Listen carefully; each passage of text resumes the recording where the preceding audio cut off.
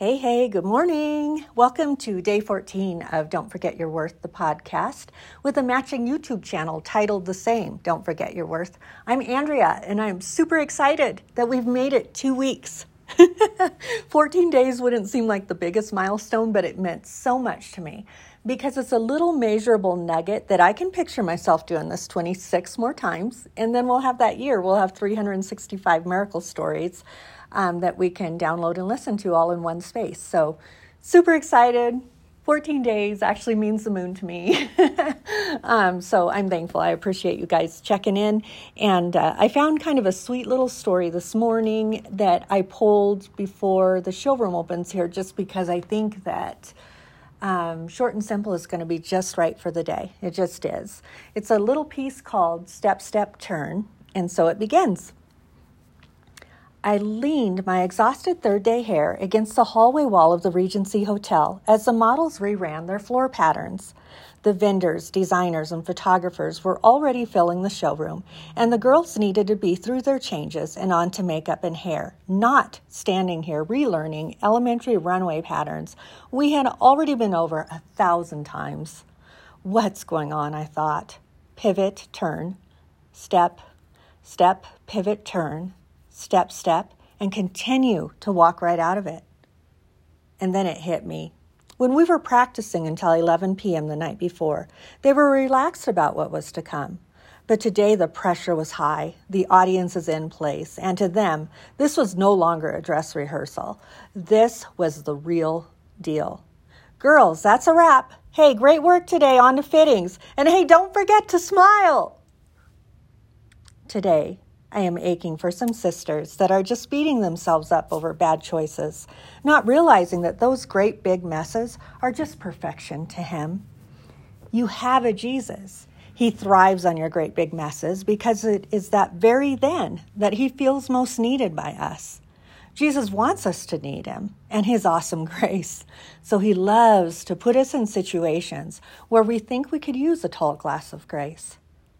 So here is the grace-given equation for sin.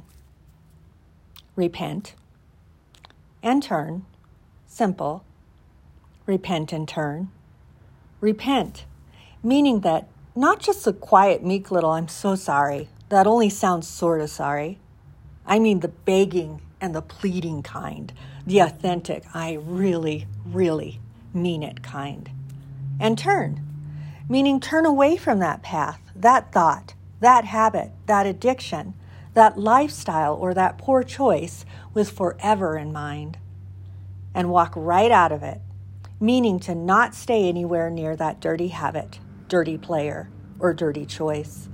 Get as far away as you can from returning there, as in never, ever again. Repent, turn, step, step. Repent, turn, step, step. And continue to walk right out of it. And no place in the game is there room for feeling bad about yourself. But never forget the rotten feeling that will prevent you from going down that rotten path again either. This life is not a dress rehearsal. Today is the real deal. So chin high, best foot forward, and don't forget to smile. I love you. See how simple that little piece is? And I love it that it's short when that message was given to me, because I think it's just right to show the simplicity of it. It's short to show how simple it is. And it's like, yeah, well, guessy whatty, Andrea, like easier said than done. Trust me, I get it. But it is an easy, simple habit that if we keep performing that habit of repenting, turning, stepping right out of it, it's going to become easier every time we do it, and then that old habit gets left behind, and it's replaced with better habits, better choices, that sort of thing. So I just love actually how small and simple that little piece is.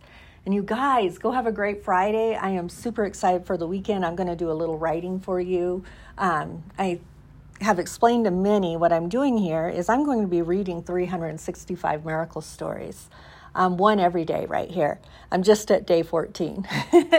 But in doing that, I've already written and published 325 miracle stories. So I've got another 40 to go, which I loved. It's going to be one of the easiest things I do is write for y'all. I love, love, love to just listen and let his words just flow right through my fingers for you.